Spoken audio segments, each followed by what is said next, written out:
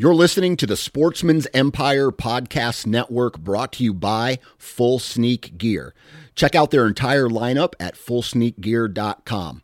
Also be sure to check out our entire stable of podcasts at sportsmansempire.com. New from Moultrie Mobile, the Feed Hub offers first-of-its-kind cellular connection and control for nearly any spin cast feeder on the market. When used with the Moultrie Mobile app, you can monitor feed and battery levels, run feeders on demand, receive alerts when feeders are clogged, and remotely adjust feeding times. The Feed Hub is ideal for anyone who maintains feeders. Remove the guesswork and save time by planning feeder maintenance before you drive to your hunting property. For more information, visit MoultrieMobile.com. You're listening to the Sportsman's Nation Podcast Network, powered by Interstate Batteries. From your truck to your trail camera, Interstate Batteries has you covered. Visit your local Interstate Battery store today or online at interstatebatteries.com. Interstate Batteries, outrageously dependable. Welcome to the Southern Ground Hunting Podcast. My name is Parker McDonald, and I am your host today. And I'm also going to be joined by my good friend Greg Godfrey, who's co-hosting with me. Today, we're going to be talking to a guy from Georgia named Nathan Unger. We're going to talk outdoor riding, some hunting stories, and even a quick product review. So if you're a whitetail hunting addict like I am, I think you're going to like this one.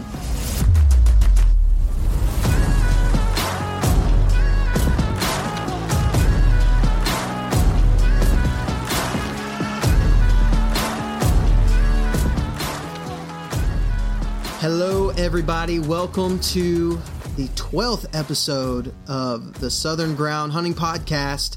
I am your host, Parker McDonald, and I have got a very special guest with me today as a co-host, Mr. Greg Godfrey, the saddle hunter himself. Greg, how's it going, dude? Man, I don't know how special I am, but I certainly appreciate being on Southern Ground. I love the podcast. I'm a big fan, so of course I am pumped to be here. Dude, we're really excited to have you filling in for Blake. But more than that, I just think it's great to have guys like you as a constant voice on the show or on videos that we do or anything like that. You have a lot of influence, I think, in the industry, and even if you don't have much influence, you're a pretty cool guy. So. Well, I'm not sure which one's better, to have influence or just be a cool dude. Yeah, I don't know. I know some people that have influence, they're kind of jerks. So yeah, well, I don't know how much influence I have, but it's just fun to be in this community. I mean, it's like we're at this time in the history of hunting where there's never been more connectedness and more opportunity to meet people from all over the country and to learn quickly and learn a lot of cool information that it just wasn't possible even, a decade or two ago. And I mean, like, for instance, like you and I mean, we've never met yet, we feel like great friends. I feel like if we went out to eat together and with our wives, we wouldn't even miss a beat. It would just be like we were friends in college. And I think that's so cool to be a part of this community. And to be honest, I'm just humbled and pumped that I get to do it. It's so cool. Well, I want to correct you on one thing. We wouldn't have been friends in college because you're significantly older than I am. But it's always great for you to bring that up. So thanks for pointing out the old man that I am. That's how you know we're friends, though. We can talk to each other like that. But yeah, I guess so. But man, speaking of the influence of Greg Godfrey, dude, you have been making some waves in the industry lately with your new adventure, Tethered. Now, if nobody has ever listened to, if there's a listener that hasn't listened to the previous episodes of Southern Ground, they may not know that we've actually had you on the show before as a guest, talking all about saddle hunting. And so since then, you have really just blew everything up and made a name for yourself in the saddle hunting community. Can you talk about that for a second? Yeah, thanks, man, for bringing that up. The last time I was on the show, we were right about to launch. I think it was just a couple weeks before we launched, and it was so hard not to talk about it. But we weren't quite ready, and I couldn't drop it too early because there's such an incredible team at Tethered. Ernie Power, who is my partner and partner in crime and in the business, and he's super talented. And then we've got this team of pro staff and that are so good and talented, and we have hundreds of years of saddle experience between myself and Ernie, and then all the team that helped us design and engineer and create these products. And it's so far from a one-man band that couldn't be further from the truth. I just play a small part in the whole organization. I guess I'm fortunate that I don't know, I kind of get some of the more of the recognition than the other guys, but they probably deserve it more than even me, because they're way smarter and way more talented than me. I just happen to not know how to shut my mouth, and I talk a lot. So I think people give me the credit, but really it's the other guys that really deserve it. And yeah, man, it's been a freaking crazy, just a crazy few weeks as we launched here not even a month ago, and the support from the saddle hunting community, and then even just the hunting community in general, has been just astronomical. Tethered has kind of blown away every goal that Ernie and I had, and it's really been a fun ride, and that's really what we're doing. We're just trying to hold on and keep the thing steered in the right direction, because it's growing so fast, and saddle hunting is kind of poised to take off and blow up, which I'm so pumped about, because that's the point. We just think that saddle hunting is a better way to hunt. It's lighter, it's more mobile, it's more versatile, it's more comfortable, it's more safe. There's just so many benefits to saddle hunting that we want all hunters to be able to experience, and that's the point of Tethered. And I'm just feel fortunate to be a part of it. Well, dude, and aside from all those cool things, your marketing and videos and your logo and the name, dude, you blown it out of the water. It all looks incredible. Well, thank you. We put a lot of work into it. Again, team effort. I mean, it's easy for me to people would think that it was all me, but again, that couldn't be further from the truth. That's a team effort. Guys like Taylor Chamberlain, the urban sportsman, and Jared Schaefer, Flinging Arrows, who you should have him on your podcast. I don't think West Virginia counts as Southern. It's close. I mean, it's like right on the border, but he's a great dude. You should have him on the podcast, but he's super talented and helped a lot. And then we had a fellow by the name of Carl Koseth, I think it's Koseth. But you couldn't have him. He's from Missouri, so he's strictly in the Midwest. But yeah. I mean, that dude is like the Michael Jordan of sewing, and he helped us prototype everything. And I don't want to name everybody's names. I'm gonna that cracked me up, man. The Michael Jordan of sewing. That is an interesting title. I don't care if he's from Missouri or not. I would love to have the Michael Jordan of sewing on this show. Well, it's actually I actually called him the Michael Jordan of thread injecting. That's kind of a euphemism we use on the Saddle Hunter forum, because it's not very manly to sew. So I called him the Michael Jordan of thread injecting, and hopefully that sticks. Hopefully everybody starts calling him that. You should just do a video on your G2 Outdoors about thread injecting. I think that would be an interesting video. It probably would. It sounds pretty hardcore though. Thread injecting? Definitely. That sounds way better than sewing. I love that, man. You need to make him a jersey or something, like Michael Jordan of sewing. Number 23. That's amazing. Anything else you got going on, dude? Like, I know that everything we just said is a lifetime worth of work. So if you have anything else going on, you're a superhuman. Well, believe it or not, that's just a side gig. That's not the full-time effort. It's not how I pay the bills and how I feed my family. So, I mean, I'm active duty military, so I'm a soldier full-time, stationed in Savannah, Georgia, at Fort Stewart, Georgia. So yeah, to say that I'm busy is quite an understatement, but it's fun, man. It's a labor of love. I don't even know if you can really call it work, because it's the stuff that I do for fun anyway. So it's hard to say that it's a second job. It doesn't feel like that. It just takes a lot of time. Yeah, dude, I get that. I feel the same way with running this podcast. Obviously, it's not my full-time job, and making videos. It's just fun though. I just enjoy it. It's fun. But dude, check this out. So since the last episode of Southern Ground, I have made a purchase that, I've been guilty of making impulse decisions with money. And you could ask my wife that question and she would probably tend to agree. But I purchased a hunting license for the state of Kentucky, and I have never hunted Kentucky before. So that's about the only thing that I can think about right now is that, and I took a week of vacation off, and I'm going to be hunting Kentucky in September. Dude, where are you going? I'm not going to say it because this is a public podcast. Are you hunting public land? Yeah, it's public land. Okay. It's a WMA, and but me and my friend Michael Pike, who has been a guest on the show, and another guy named Tyler Malone, and then I think a couple more people are going that I don't know. Oh, you forgot about that other dude that's going. Oh, what's his name? Greg. I think Greg was going to go with you. Oh, is Greg going? Yeah, listen, I think he is. I invited you to go on some of these out-of-state trips, and you said you were going to be so busy. Dude, I am. I'm supposed to go back to Illinois. So do we have time for a quick story about Kentucky Hunt real quick? Dude, tell it. I mean, okay, I want to know. If it'll help me, I really want to know.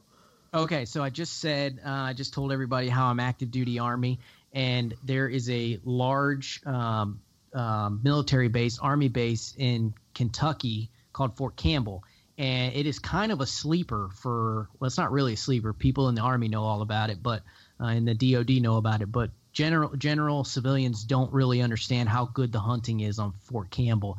And the reason it's so good is because the land is for military training. So it may only be open up. Certain areas of it may only be open up, a few days a year. And you're talking big areas that don't get much pressure. And then, part of the installation may be open for, weeks at a time, but then others, like I said, they just almost see no pressure. So anyway, I have a buddy that's stationed there and he was going to show me the ropes. And my brother and I were going to Fort Campbell, Kentucky last year, second week in November. We are pumped. We're leaving on a Saturday. We're driving there. We're going to scout Saturday afternoon, hunt Sunday, and then or scout Saturday afternoon, scout Sunday, and then hunt Monday through the rest of the week. It's Wednesday before our trip. We are pumped. We've got hotels reserved. We even rented a boat because there was some water access only that we were going to use. And it's Wednesday, and the installation put a message up on their outdoor website that said, "Notice all hunting is shut down on Fort Campbell for the next 2 weeks due to military training." And we're like, oh no, we had been planning this for a year, and just like that, poof, gone. So we had to scramble, and we ended up going to Southern Illinois, which is the neighbor of Kentucky. But man, I was so pumped. We were going to hunt Fort Campbell and Land Between the Lakes, which is right there on the border of Tennessee and Kentucky. Yeah. And man, I had paid for the maps. I had rented the cabin in Land Between the Lakes. I had rented hotels at Fort Campbell. We had, like I said, a boat. I mean, we had done all the homework. I had OnX maps. We had marked everything up in OnX maps. We knew where we were going, where we were scouting. I mean, we had done everything, all the homework, and it just, in the blink of an eye went away. Dude, that's a bummer. Total bummer. I got to say thank you to you because I was listening to the podcast a few episodes ago, and you talked about the Go Wild app, and that thing is awesome. I love it. I downloaded it. I've been messing around with it. I really like it. Yeah, I don't know if you knew this, but the reason I'm actually going to Kentucky in the first place is because there's a Go Wild get-together in Louisville in mid-July, and so we just made it a scouting trip. I'm going to go to this hangout. It's at Third Street Brewing or something like that in Louisville, Kentucky, and I'm going to go hang out with the guys from Go Wild, and we're going to make a scouting trip out of it. But man, I was telling you before we started this, I think with a lot of product sponsorships and different things like that in the industry, it's easy to get caught up in it and promote stuff that you don't actually really like or really use. But man, I've got to say, like, I have found myself when I catch a fish or when I find something cool. I almost stepped on a cottonmouth the other day. I'm more excited about posting it to Go Wild than I am about, Instagram or Facebook or anything like that. And I think part of it's because, man, just the people that are on there are awesome. It's like-minded people. You don't have to worry about offending anybody. It's just a really cool app, man. And one of the things I just did is signed up for a giveaway that they're doing with Six Sight Gear and with From Field to Plate.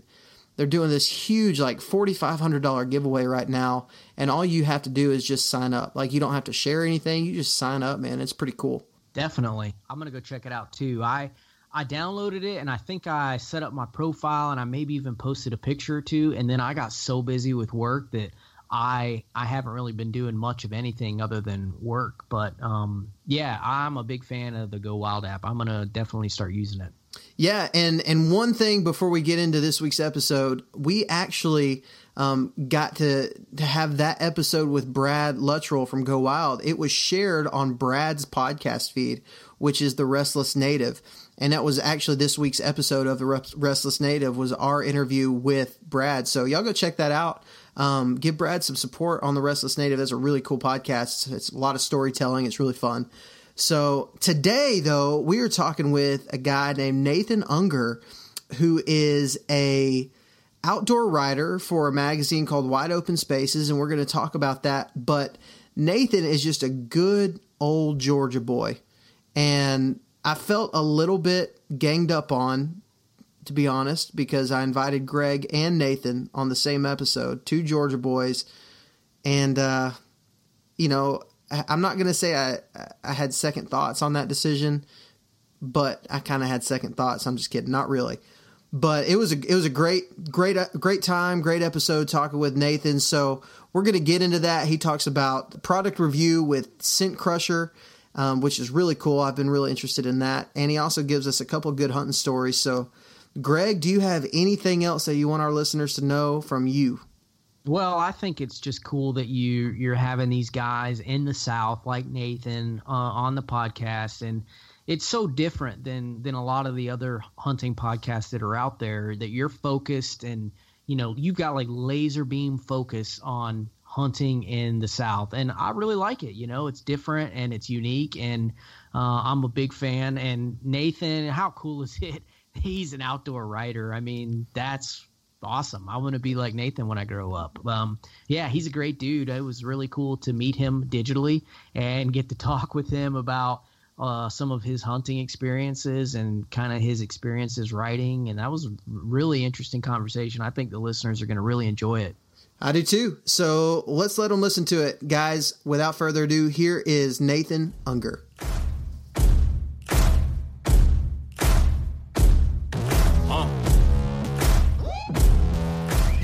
All right, I have got my good buddy Greg Godfrey on the line, and I've also got Nathan Unger, who is our guest for today. Nathan and Greg, how you guys doing? Man, I am doing fantastic. I'm surprised that you let me come back on the podcast, but I'm pumped that you did. Doing good, man. Thanks for having me on. I'm honored to be here. Dude, we're really excited to have both of you guys. It's pretty cool. I sometimes you meet these people, and in this case, both of you guys I've met both of you online, not on online dating sites, but instead on Facebook forums and things like that. And you meet these kind of people, and you feel like you just have like a really cool. You have a lot in common. Greg, actually, and Greg, correct me if I'm wrong, but you used to work in ministry, right? Like your dad's a pastor, you're a preacher's kid. Yeah, I certainly did. For 5 years or so, I was on staff at a big church, my dad's church in Pensacola, Florida. My dad's been a pastor, since I was born, and so we definitely have that in common. And then we're weird because we both love kayak hunting and kayak fishing and getting into public land. Yeah, so there's all these connections, and who knew, man? It's like we're brother from another mother. Yeah, man. And Nathan, actually, the first thing that me and Nathan talked about, Nathan, I don't remember if it was Instagram or Facebook, but you were telling me that you're a guitar player. You play like worship music at your church. That is correct. Yes. So kind of a similar story. I'm also a PK, so I'm a preacher's kid, and oh man, just from the time, I know. So this is the crazy little trio we got going on. There's a lot of trouble coming out of this podcast, I promise. There really is. I'm gonna have to put that little red E, the explicit sign, on here because this is gonna get pretty rough. Well, at least we're not deacons, kids. Yeah, they were the bad influences. But cool. Well, we're not going to talk too much about that kind of stuff because this is a hunting podcast. Instead, we're going to talk about deer hunting. How's that sound? Perfect. That's great. Yeah, man, it's going to be fun. So Nathan is our guest today. He is from Athens, Georgia, correct? That is correct. Yes, sir. Cool. Well, we are super happy to have you on, man. And why don't we just start out? You just tell us a little bit about yourself and what you do for a living and kind of how you got started hunting. Sure, yeah. So I am an outdoor writer, like you said, right outside of Athens, Georgia. Been here for going on about 8 years now. So I grew up right outside of Atlanta, and then, in fact, my family moved out of state, and I came back down to go to school and really got started outdoor writing from a project in one of my journalism classes, and it kind of just blossomed into a blog, and that's where it kind of took off from there. So, like we talked about earlier, I am in the ministry. That is my day job, but I do write for a couple of outlets, and one of those being Wide Open Spaces, one of our local print magazines, the Georgia Outdoor News, GON, as many people know it as. And then I have done a couple of things PR related for the Quality Deer Management Association as well. So been doing it since college, which wasn't that long ago, but it's getting longer and longer. And that's kind of, how I basically cut my teeth on writing. I didn't get into hunting as early as many people probably did who are listening to this. I got started around the age of 10 or 12 when we moved to Georgia, and that's when we started, I guess, deer hunting full-fledged. We grew up turkey hunting. That was my dad's thing. We actually were in Indiana for several years, and he just loved chasing birds, and so that was kind of the thing that's where we learned to hunt, were chasing turkeys and doing that up in Indiana, and we kind of translated that down here when we moved up, doing some public land turkey hunting in the morning in North Georgia, and then some trout fishing in the afternoon, and it made for a really, really good camping trip, and that's kind of what we grew up doing. And then just kind of from that is where our evolution of deer hunters came from. So that's in a nutshell, very short, where my hunting heritage is from. That's cool, man. So I noticed something about that. You don't hear a lot of people say that they lived in Indiana and then they didn't start hunting until they moved to Georgia. Like that seems kind of backwards, doesn't it? Yeah, I've got a real soft spot for Indiana. Yeah. I killed the largest buck I ever shot in a little 5-acre piece of woods in, western Indiana, right on the Ohio border. So you start talking Indiana hunting, and my ears perk up real fast. Oh yeah.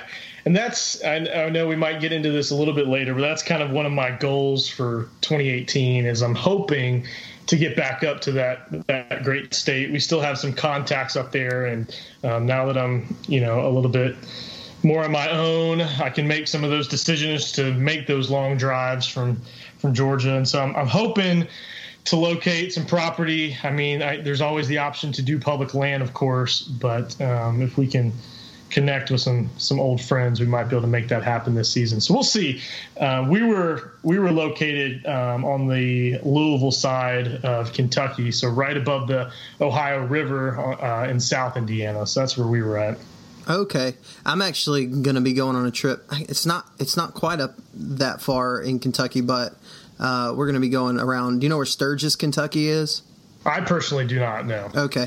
I don't think it's a big town, but I've got a trip planned for September. So it's going to be like before we even get started with the season out here, so I'm pretty pumped about that. But man, that's super cool. I know that when I lived in Georgia, I spent a little bit of time, about 2 years in Georgia, pretty close to where you're at actually, and I moved there not expecting to be super pumped about whitetails, and man, I was so wrong, because we were talking about this earlier, you get there and you start seeing these deer, like especially around urban parts of Atlanta, you see these deer, and I actually got to hunt on a little bitty piece of property. It was like 17 acres, and it was pretty crazy. There was a house on this 17 acres, like an old trailer house that nobody lived in, and I set up my stand like literally 5 yards away from this trailer house. And I shot 2 deer there that year, and man, I miss it, dude. Georgia is really a cool state to hunt. I really enjoyed it. Yeah, for sure. It is a neat gym. There are several giant bucks from North Georgia all the way down to the coast. Obviously, as you go further south, they're going to be a little bit bigger in ag country. But even in and around Atlanta, if you do your scouting and do your homework, you can find some hidden gems. So it's definitely a lot of fun. In fact, I failed to mention this earlier, but one of my first jobs in middle school and high school, I actually worked at a deer processor, and it was one of those jobs where, the typical high schooler was just disgusted from doing it, and I was like, man, that sounds awesome, let's do it. And I remember one of my first years at the job, a just massive buck came into the cooler, and I think the buck ended up grossing 211 inches. And that's just not an animal you see in Georgia very often, especially around the Atlanta area. And I think at that point is when it kind of hit me, and I got the itch more so than I already had, just knowing that even in a southern state that, bucks like that existed. Obviously, they're few and far between, but they are able to make it from time to time. Yeah, I would say there's definitely a wide range of deer, let's say genetics in Savannah, or not in Savannah, but in Georgia, across the whole state. Because kind of like you mentioned, Nathan, up north you have the mountains and you don't have the ag, and then as you move further south you get into more farm country, and you even have some great urban hunting like you talked about around Atlanta. And then as you move even further south, down closer to Florida, and where I am on the east coast of Georgia in Savannah, it's all swamps and stuff like that. So you're hunting almost a different strain of deer, because our deer rut in early October, whereas I can drive an hour to the west and get on a traditional November time frame rut. It's really interesting, and a lot of it has to do with how they repopulated the area with northern deer back in, I want to say, the 60s, 50s or 60s, when they pretty much killed all the deer, and they brought a lot of deer in from Wisconsin down to Georgia and kind of repopulated the area. And they have all these weird ruts. And like I said, my deer rut in October. So I can start rut hunting at the beginning of October and go all the way through November. It's pretty cool. Yeah, and even if you wanted to go a step beyond that, you could go up to the mountains and catch the rut in December. So there's definitely a lot of opportunities and options when you're hunting here in Georgia. So it's a lot of fun for sure. Correct me if I'm wrong, Greg. You probably know a little bit better than I do. But isn't there some parts of Florida that rut in like August? Yeah, down south in Florida, they rut in August, and then up where I'm from, the Pensacola, Florida area, which is as far northwest as it gets in Florida, they rut that same time frame that you mentioned, Nathan, in January, February time frame. You can get rutting activity all the way into March. It's crazy in the South how varied the rut timing can be. Yeah, that's how it is where I hunt the national forest that I hunt in. Like, it's so big and so vast that some parts of it you can go in there, and I saw a deer, like a buck dogging a doe in the beginning in late October last year. But most of the national forest that I'm at, it's like January, late December, and in January, which is crazy. Like, that you can be on the same piece of property and have these ruts that are so far apart. It's pretty cool. it's really nuts, and it's an interesting topic to think about. How did this happen? How did these deer in different parts of the country just evolve on a micro level to have these different ruts? And it kind of makes sense from a northern perspective. The deer need to be bred, the does need to be bred in the fall so they can time the spring green up and the melt of the snow with the time that the fawns are dropping. And so that kind of makes sense. But then, come further down south and we don't have to worry about weather effects to the same degree. So it's just kind of strange how all that happened. I really like it. It gives you a little more options too. I think, where you can hunt at different times, you can catch multiple ruts, which is pretty cool. But man, I think, I don't know if you guys would agree because y'all live there, which by the way, I didn't think about this before I scheduled it, but we got one Alabama guy and two Georgia guys on this show. I feel like that's not fair. But anyways, I wasn't going to bring it up. Yeah, it's okay.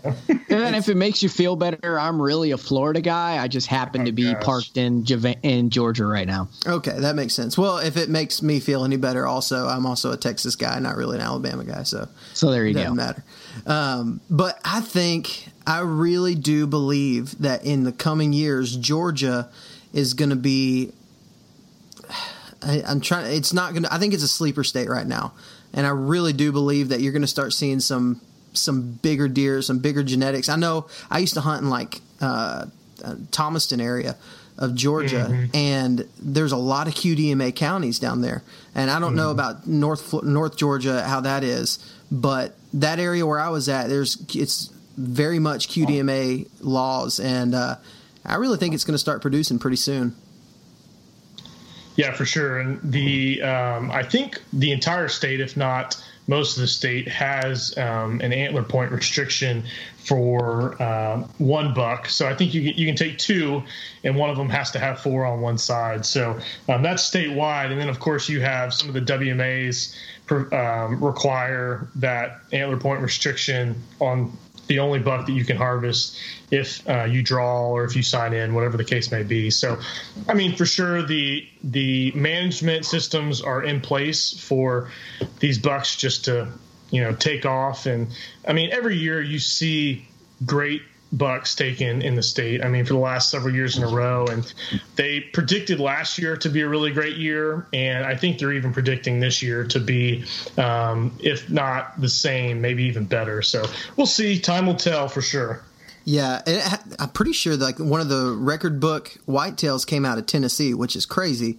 But did y'all know that Georgia has the world record largemouth bass? I did know that, yes. So yeah, and actually where I fish here on Fort Stewart, it's something crazy like it's like 8 or 9 of the country or of Georgia's top 50 all-time biggest bass have come from this little military installation in Savannah, and even furthermore, I think 4 or 5 of them have come out of one 50-acre pond. It's incredible. That's awesome. Insane. It's the radiation. Yeah. Something like that, yeah. Well, and then in addition to that, we don't have to talk about this too much, but a young boy just caught a giant brown trout up in North Georgia. I think it was a pending state record, so we'll have to see, I guess, when they officially weigh that. But it was huge. So, I mean, once again, North Georgia, you got great stuff, great hunting, great fishing. South Georgia, great hunting, great fishing. So, I mean,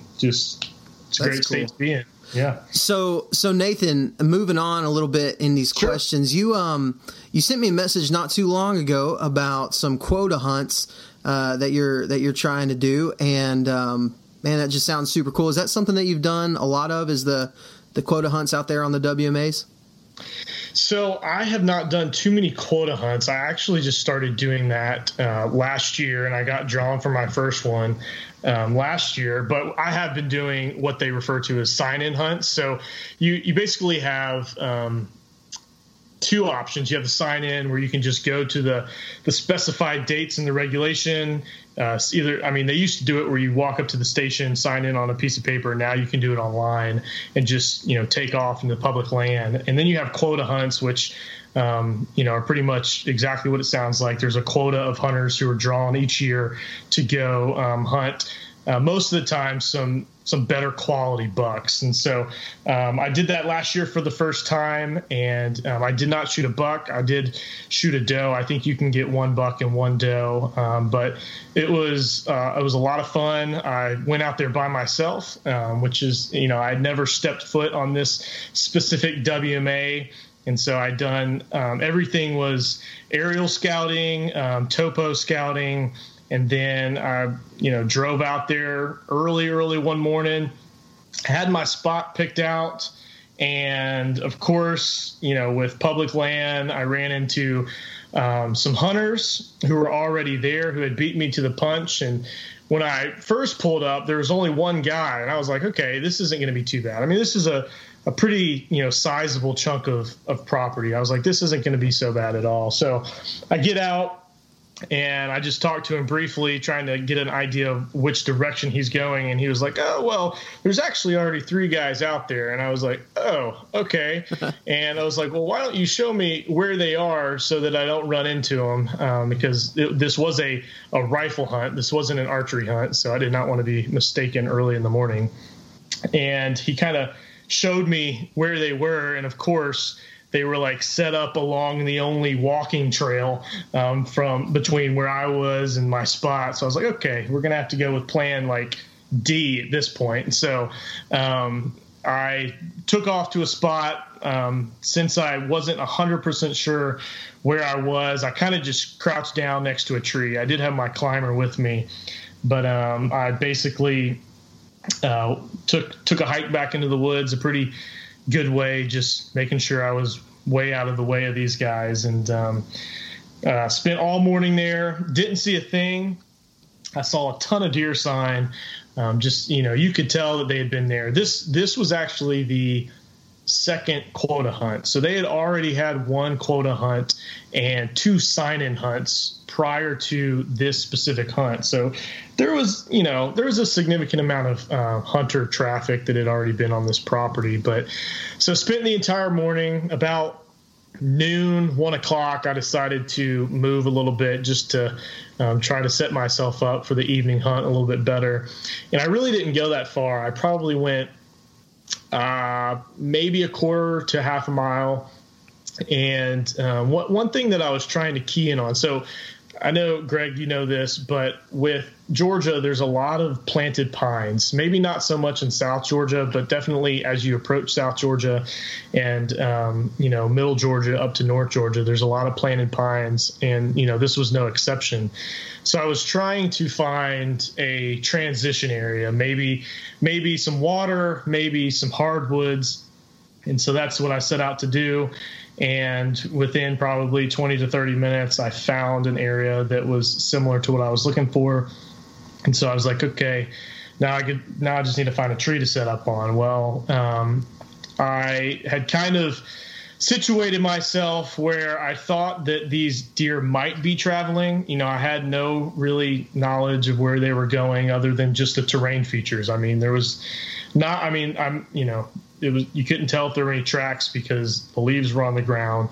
And so there was this one spot in this creek. This creek was probably, 8 to 10 feet down in this ditch. And so I knew that these deer weren't just crossing anywhere they could. There was one spot where there was a little bit of a funnel, for lack of better terminology, that there was the only place within this probably 100 to 200 yard stretch where these deer could cross, unless they just clear leaped over it. And so I set up on this tree downwind of this little funnel, and still 4:30, didn't see anything, nothing. I was getting a little discouraged, but about 5 o'clock, 3 does came out of these pines that were above me up on this hill where I had been sitting.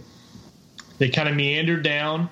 They came, within 15 feet of my stand. So I probably could have poked them with a bow and arrow if I had it. But this was a rifle hunt. So they came, right upwind of me. Didn't have a clue I was there. And 2 of them, actually, all 3 of them crossed the creek, which was my first mistake.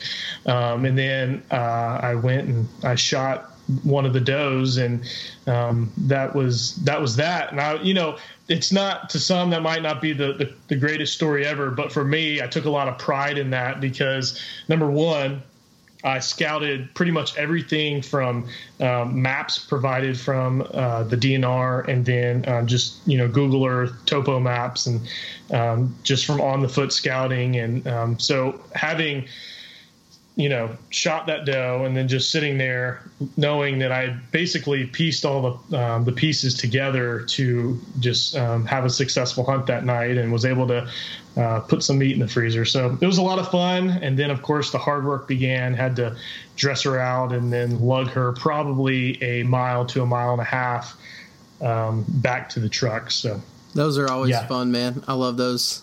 I love those kind of stories. It was a lot of fun. You said something there that I want to talk about for a second. Sure. You said to some people it might not be that great of a story, but for you really took a lot of pride in it. And man, I can think of so many times. I just posted a picture on Go Wild just a little bit ago of me in this like bright turquoise hoodie. If you listen to the podcast, you've probably heard me talk about this hoodie. But it's me with my first buck, and it was like the ugliest 7-point you've ever seen. Like probably had like a 6 or 7 inch spread, and like it was just like the ugliest deer you've ever seen. But to this day, and I can remember at that time, like it was the single greatest thing that had ever happened to me. And to some people, it wouldn't have been that great. But I think... Aaron Warburton said something on our podcast not too long ago. He said, the adventure is what you make it. And I have thought about that. We were kind of joking about it when we were talking in that episode, but I've thought about that a lot. And that phrase is coming to my head, that the adventure is what you make it. And I think it's so easy to say that to blame things on your situation. Well, there was 3 other guys there, and all I shot was a doe with a rifle. And kind of be a little bit apologetic about it. But the fact of the matter is that you were willing to do that hike, to take that huge trip with a dead deer, and that was worth it to you because this was your adventure. And so I think that, man, I love that story, and I didn't even know that story that you were going to talk about that with that question, but man, I'm glad you did, because it just brought up such a good point that we don't do this for other people. We do it for us. We do it to provide for our family. We do it because we love the rush and the feeling, and it's just fun, man. I love that kind of adventure. I also think that you have to remember that the beauty is truly in the eye of the beholder. And from a hunting perspective, the worth of your hunt is truly in the eyes of the hunter. So many people hunt for different reasons. A lot of guys hunt for the meat. A lot of people hunt because it's the only way they can, spend time with their dad or their grandfather or their uncle or friends. And that's how they bond. And, the deer hunting is secondary to the relationship. Some people get a thrill out of big racks, and that's fine too. There's nothing wrong with any of that. But I always like to hear when people say that they only shot a doe, or they only shot a spike, or it was a little scrub buck that other people wouldn't have shot, but they were pumped about it, because I feel the same way. And, I'm active duty military, which I move around a lot. So for 2 or 3 years is all I'll ever get at a place to hunt. And by the time I finally learn the location, it's time to go again. So I'm oftentimes not in the situation where I can afford to hunt and wait for big bucks. So I remember the first deer I shot in Colorado when I was out there. Uncle Sam took me to Colorado, and I was hunting muleys and plains whitetail. I was pumped. I was tickled when I shot my first little forky mule deer. And I'm sure some guys would have laughed at me and said, why in the world you do that? There's a lot bigger ones out there. But I was pumped, just to get this first mule deer. I didn't care what he scored or what he weighed or if he was beautiful rack or not. I just cared that, exactly like you said, Nathan, I figured out this piece of ground. I figured out where the deer was on the piece of ground. I figured out what tree I had to be in to kill him. And then it all came together, and it just was a memory that I'll never forget. Dude, I wouldn't have laughed at you. I think you probably would have. He was pretty tiny.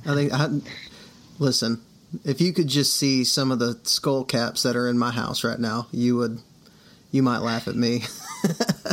But that's not the point, right? Exactly. I mean, the point is that you get something from it. You get the meat, you get the memory, you get the trophy, whatever it is that appeals to you.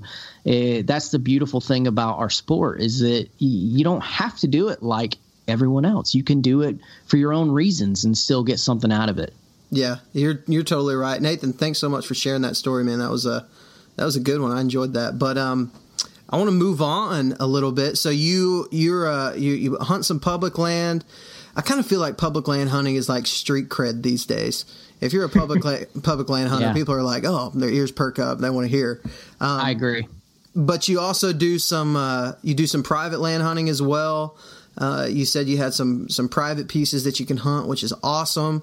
And we're actually going to talk about a buck here in a little bit that you killed in North Carolina, which I'm pretty pumped about hearing because it looks like a great deer. I actually got to see a video of it, which is a really good video.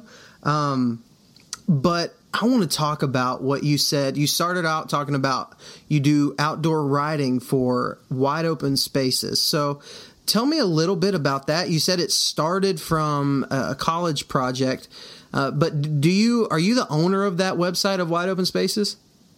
No, so I'm just part of the team. I'm what they call a contributor. We have about so I'll say this: Wide Open Spaces is part of a bigger umbrella called Wide Open Media Group, and they are based out of Austin, Texas.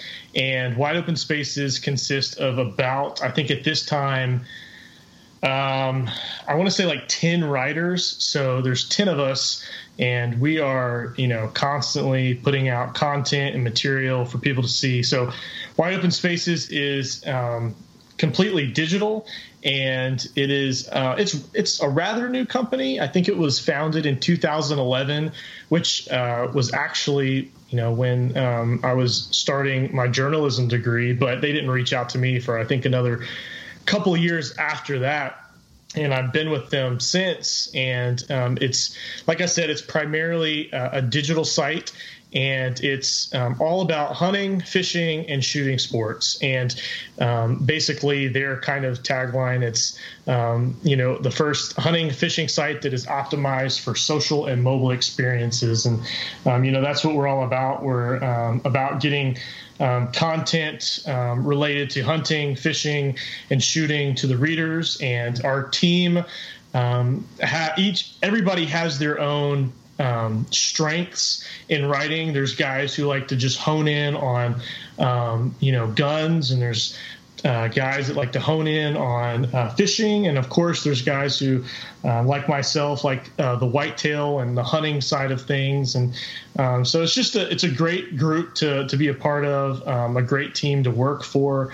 And we are we have over 300,000 followers on Facebook, and even much more of a reach than that, with their blog and their different social media accounts. So it's basically the way I got started with them is, like I had mentioned, I was doing a project for one of my classes, and I started a blog on my own. Started just in the spare time that I had, writing some hunting articles, or just some reflections of the outdoors. And one day, one of my editors reached out and say, hey, we really enjoy your stuff. Would you like to come be a part of our team? And so I think, that was kind of my first door to outdoor writing. And I knew it was something that I was interested in, but this was kind of the thing that, pushed me over. And I was like, okay, I want to do this. And from there, it kind of just took off. I started, writing for Wide Open Spaces, and then, like I said, for GON and some other outlets as well. So that's it in a nutshell, pretty much. So is this like a job for you, or is it kind of like you just contribute whenever you have free time? How does that work? It's a part-time job, so it's not a full-time job, but I do contribute pretty much. If you broke it down, it would be 3 articles a week. So we have a quota of about 12 a month. And at least I do. Not everybody's the same, but I do. And so we, we're writing everything from original content to, the next hot thing on the market, whether it's a gear review or whether it's a breaking story or whatever the case may be. So we're constantly looking for new gear that's coming out. A lot of our team goes to the ATA show. They go to SHOT Show, and they go to a couple other ones if it makes sense for our team to do it. And we do some gear reviews and some other original stuff as well. So it's a lot of fun. I really enjoy it, and I wouldn't trade it for anything. That sounds like a pretty sweet gig, man. I'm a little bit jealous, if I'm being honest with you. That sounds pretty cool. You talked about some doing some gear reviews, and man, that's something we haven't done a lot of on this show, but I saw a picture of you and a deer, and there was a specific piece of gear that I am curious about. And I told you before that maybe no listener is going to get anything out of this, but this is just for me because I've been really interested in this piece of gear, and that is the Scent Crusher bag. Yes. And I know they have a bunch of products. I actually do have the cigarette lighter, the little mini one that you put in your car. Yep. I do have that from Scent Crusher. But man, I want to hear your take on some of their other stuff. Sure. Yeah, so I am a part of their field staff, so I will go ahead and say that. I don't get paid by them, but I do rep some of their products and have been very satisfied with the results for the last couple of years. And, I know there's a ton of opinions on ozone products, and there's a lot of products out there now. And, I keep coming back to Scent Crusher is just, you get what you pay for. It's quality products and, quality technology. And I think that's what a lot of people miss when they just look at Scent Crusher from a distance. Is they just see, another ozone product that's on the shelf, that somebody's trying to make a buck off of. And that's not necessarily the case. They did a lot of research, and they refer to it as NASA-based research. And they have I'm not a major expert on ozone activated technology, but that's exactly what it is. It basically attaches to all your stinkiness, your scents, and your perfumes, and for a lack of a better word, crushes it and gets rid of it. And it has worked well for me. I will say this: last year, I did about 30 sits, which was actually kind of light. We welcomed our firstborn into the world last September, and so I did not get to hunt as much as I would have liked, but I still got to go quite a bit. And out of those sits, I think I may have been busted once or twice. And now that being said, I do make sure that my wind is correct also. So I don't just use the scent killing products. I also am checking my wind. So I like to have every advantage possible.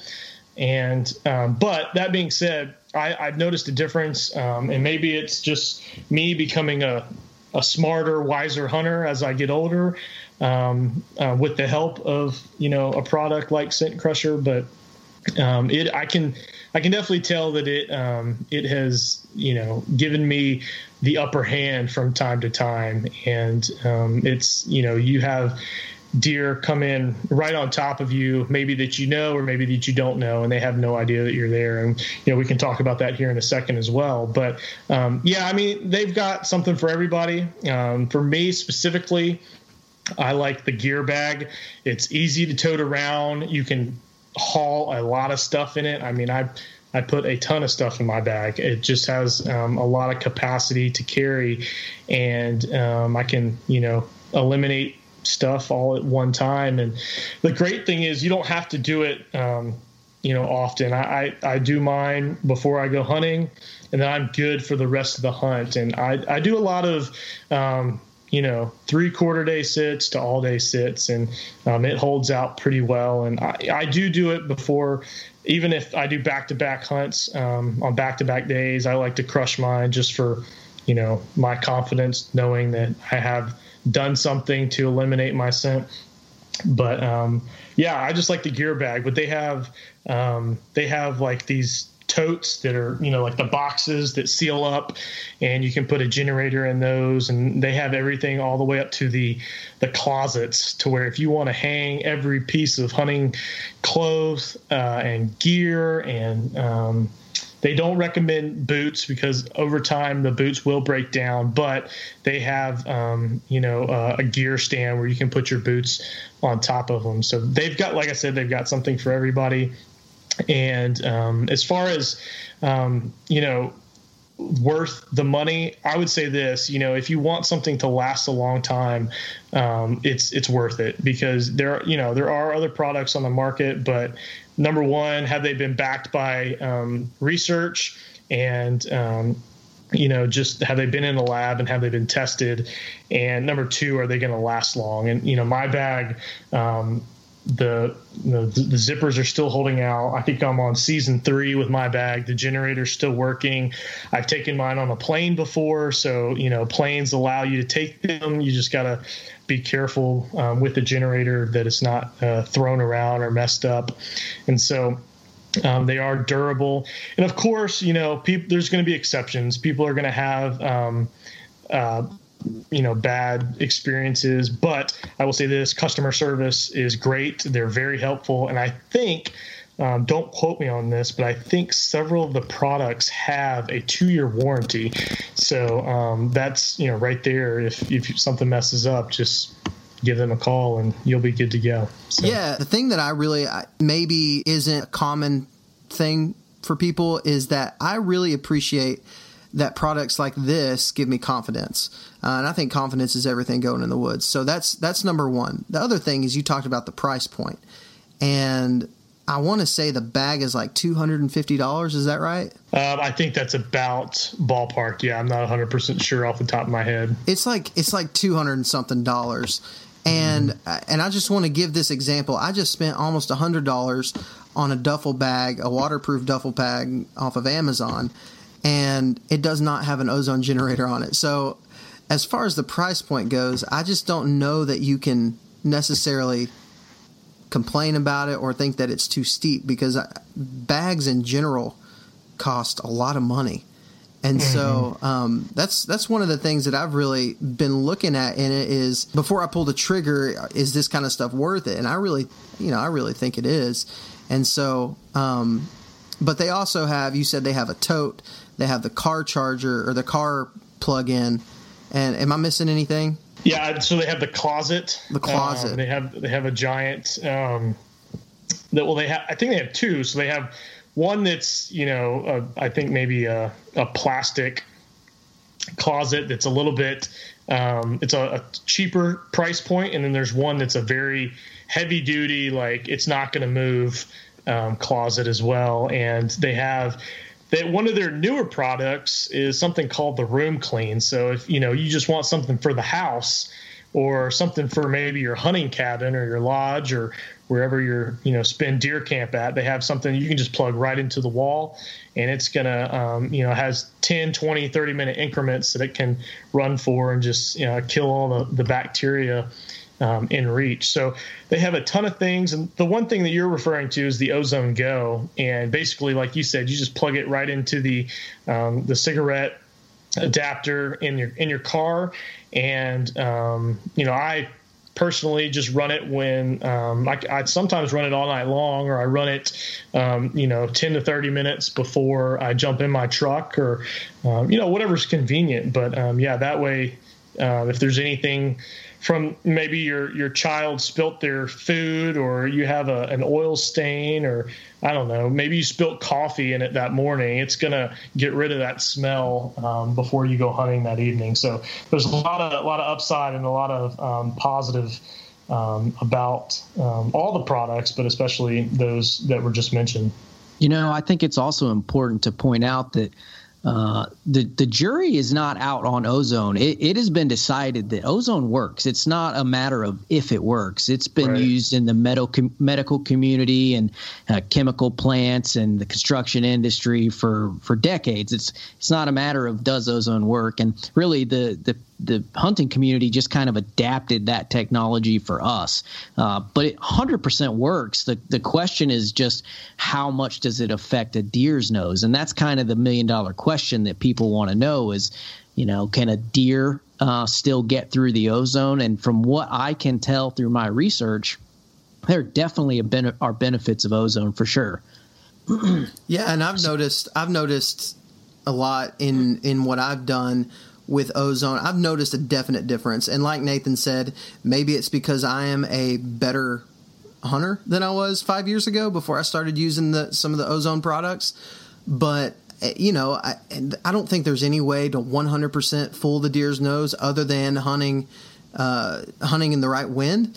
But I think anything that you can do that helps just a little bit is worth it. I agree with you 100%. You hit the nail on the head, Parker, that it really boils down to confidence, because you could really have the same conversation about activated carbon like in ScentLok and other materials out there. There's no question that it works. The question is how much does it work on a deer? Activated carbon, just like ozone, is been used for decades for all sorts of purposes, for removing odors and things of that nature. So the question is how much do you trust it? But at the end of the day, if it gives you confidence and it makes you feel comfortable going into that big buck's bedroom, then you should do it. And I'm a fan of all that stuff. Yeah, absolutely. I'm pumped about it. There's so many products, man, out there. Sometimes it's hard to decide what you want, what's necessary, but at the end of the day, Greg, I think you're right, and Nathan, I think you're right. I think it's about what makes you confident and what's been proven to work the most also. So that being said, Nathan, I think you have a pretty cool story about success with your Scent Crusher bag. Is that right? Yeah, so this was 2 seasons ago, and the one you're referring to was in North Carolina. So it was actually in the middle part of the state. So I guess the middle part of North Carolina, and right kind of close to where my folks live in Southwest Virginia. But anyways, it was towards I think it was around Thanksgiving, actually, because that's when I would have been up there. My dad and I took off to a farm that we had permission to hunt on then. We no longer do. That farm eventually got sold. But we were, running some trail cameras in the off season, and so we knew that there were some great bucks, and just from some of the bucks that we had harvested previously, we knew that there were some on there. And so this buck actually, at first I didn't recognize him, and then I went back and looked through some trail camera photos and realized who he was. But before we get to that, so we started out, and I actually had picked an entirely different spot to hunt that night. I actually took my climber in and went to this oak flat that was up on this hill that we really didn't hunt too often, and so I was trying to just kind of change it up. And man, as I started walking in, I was crunching every leaf on the face of the earth, and I was like, this is just not going to work. If something's in here, they've already heard me, and they're probably long gone by now. So I kid you not, I mean, it's pushing 3:30, 4 o'clock, and I'm like, I gotta figure something out. And so I with my climber on my back, I take off to the clear other side of the property, which was probably half a mile to 3/4 of a mile. And so I'm it's cool, but I'm probably dripping sweat at this point because of the gear that I have with me, because I didn't think that I was going to have to go very far. Well, I finally make it to another stand set up that was already in place, was already stationary, and climbed up in it, caught my breath, and was like, great. So I'm not, I don't really feel like, I didn't have a lot of confidence because it was, already late in the evening. I felt like I had probably spooked everything, but probably about 4:30, some does entered into the area where I was, and I was like, okay, this was primarily a rifle stand, and so I could see about 70 to 75 yards. Well, these does, they came right at me, and I was like, okay, well, I'm going to get a shot on one of these, so that's good. I'll be able to put some meat in the freezer. We'll call it a night. And these does, I mean, they probably came 20 yards. One of them actually went behind me, and I had one in front of me, so I was doing my best not to move and try to figure out, what was going on. Part of me wanted to wait to see if anything else was going to come behind them, and so I did wait for a little bit. And I did have my little, amateur camera set up, as you were referring to the video earlier. I was just getting into some filming, and so it was kind of comical, actually. But nonetheless, I decided that I was going to take a shot at a doe. And one of them, pranced back out in front of me. She went off a little bit further, about 30 or 40 yards, and took the shot, and I just completely whiffed. And I was just, stunned that I just missed this deer at so close a range. And I was just beside myself. And thank goodness there was still some time left. And, I didn't think I was going to see anything at all. And I kid you not, like 15 minutes later, this buck comes up over this hill on the other side, and I was just shaking my head like there's no way. And it was this buck, and he comes out into the open and takes some steps, and as you see in the video, I take the shot, and he just drops. And so I was very fortunate to shoot that buck. But as far as Scent Crusher is concerned, man, I was sweating.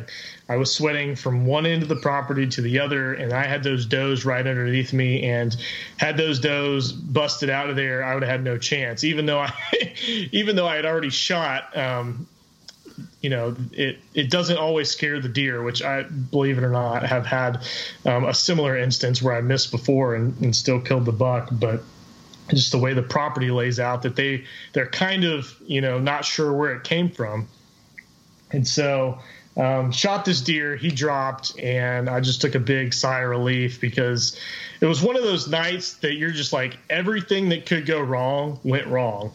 And for it to kind of all culminate with this buck on the ground, and being able to share that experience with my dad as well, because he wasn't in the stand with me, but he was obviously in a stand nearby. We got to share that experience and just get to revel in that moment. So it was really cool. Man, that's awesome. I love stories like that. I love the times that I remember the best are when it seemed like everything was just going to crap, and then all of a sudden all it takes is a second for it to change. And so there's a couple things that you can learn out of this thing. Number one, enjoy the times you get to be in the woods with your dad, because those are awesome.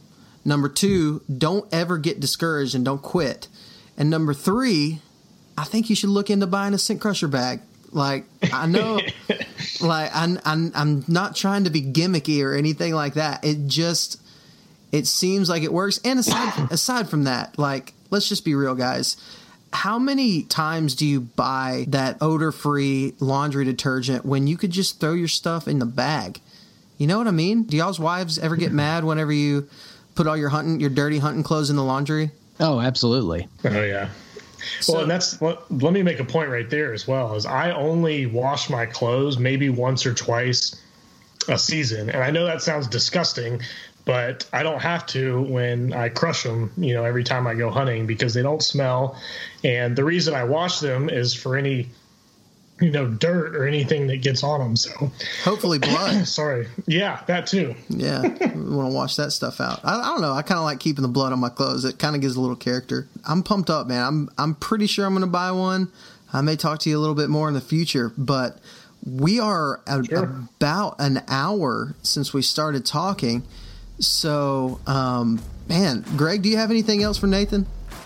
Man, I've really enjoyed the conversation. There's a lot to learn about. We kind of hit Scent Crusher at the beginning here, but I'm really just excited to learn more about hunting in Georgia. And it sounds like Nathan's the kind of guy where I can definitely learn a few things from. And I'm excited to go check out his writing at Wide Open Spaces and learn about all this stuff.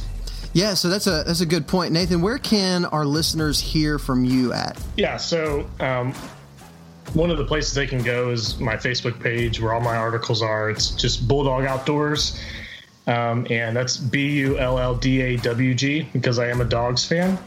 So they can go check out all my articles, or if they want to check out the site, they can just go to wideopenspaces.com. Okay, cool, man. I'm going to give you a plug. I know you probably felt weird about saying this, but you also have a deer hunting podcast too. I do. That's the Whitetail Guru hunting podcast. I appreciate that. And I do. That's definitely more geared towards whitetail hunting. And so some of my whitetail related posts are on that Facebook page as well. And we got tons of great content that's on there for sure. Man, I started listening to it today actually, and I'm pumped to listen to more of it, dude. It's a great podcast. And we're honored to have you on the show. Some people, I'm not going to mention any names, but some people, when they were a guest on our show, pimped their own podcast without asking. So that dude must be a jerk. He's a big time jerk. I'm just kidding. But we really appreciate you coming on, Nathan, dude. And I wish you the best of luck this season. Yeah, thank you guys. I really appreciate it. And I've had a great time hanging out and talking deer with you guys. And that's going to do it for this week on the Southern Ground Hunting Podcast. Man, that was a great conversation with Nathan Unger. Number one, man, check out all of his stuff on Wide Open Spaces and on Instagram, on Bulldog Outdoors. And also, really check out this Scent Crusher bag. Greg, I don't know about you, man, but I'm thinking about getting one pretty quick. Me too.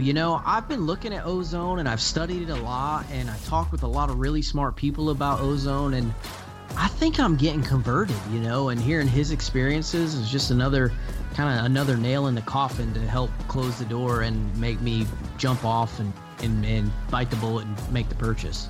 How many metaphors can you use in one sentence? You're welcome. That was awesome. That was great. That was great. Greg the Metaphor. Greg the Metaphor. That's cool, man. Well, guys, as always, remember to check out onX Maps. It's the best mapping app, the best software you could possibly find, and I truly believe that. Also, go start your profile on Go Wild. I think you will not regret it. And then, of course, we can't forget, go buy 15 tethered saddles for you and all of your buddies and put money in Greg's pocket and feed his family. Right? I agree. 100%. Yeah. You know what? Buy 20 of them. Hey, why stop there? Yeah. Keep going. Yeah. We're just going to believe this. This is going to turn into the $1 million idea from the team at Tethered. But Greg, do you have anything else, man?